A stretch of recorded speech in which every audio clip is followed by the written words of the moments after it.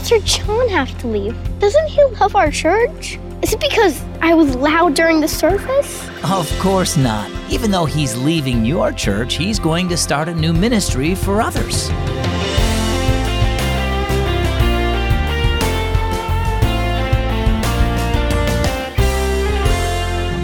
Happy Sunday and welcome to Keys for Kids. I'm so glad that you're listening. As always, my name is Zach. Have you ever moved away and left your friends at church and school? Leaving is sad, but you do get a chance to meet new friends and join a new church. You'll go through a lot of changes in life like that. God may ask you to leave something or someone behind so that you can work for His kingdom somewhere else. Whenever you're going through a hard change like that, remember Romans 8:28. It says, "We know that in all things God works for the good of those who love Him, who have been called according to His purpose." Our story today is called When God Closes a Door.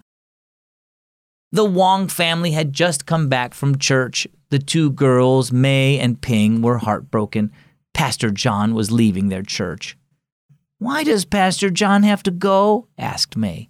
"Doesn't he love us? How could he just leave us like that?" "You should know the answer," replied Ping. "You were misbehaving during church last week. He must have gotten mad at you and decided to leave." "What? Are you blaming me?" asked May. "Hold on," said Dad. "Pastor John has good reasons for leaving, and they have nothing to do with us. He's been praying about this decision for a long time." Mom agreed.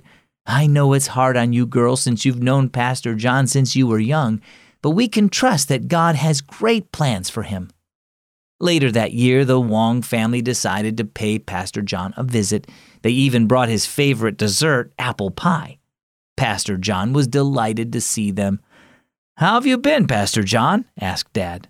"I'm doing very well. God has led me to serve Him in a new ministry," replied Pastor John.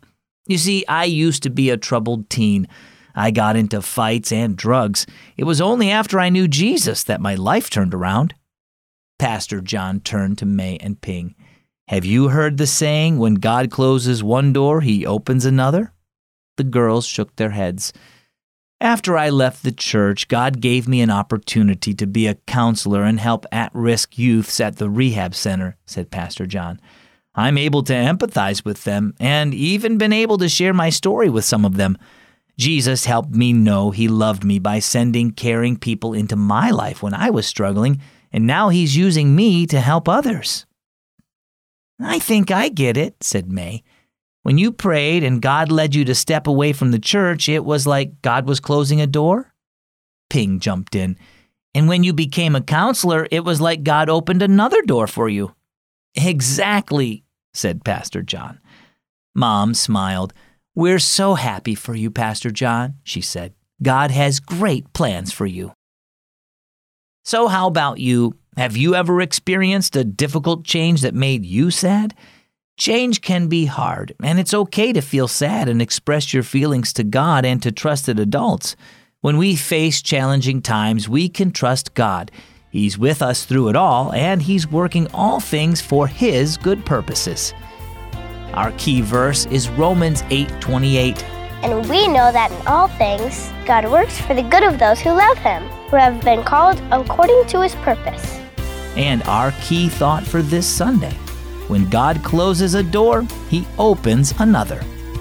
Hey, did you notice the kid in today's story sounded a little different? That's because I spent a week with kids just like you at Maranatha Bible and Missionary Conference, and while I was there, I got to record them speaking the lines for the devotional stories. Pretty cool, huh? Well, maybe one day I'll be able to record you too. Until then, I'm Zach. Thanks for spending time with me here on Keys for Kids. I'll see you right back here tomorrow.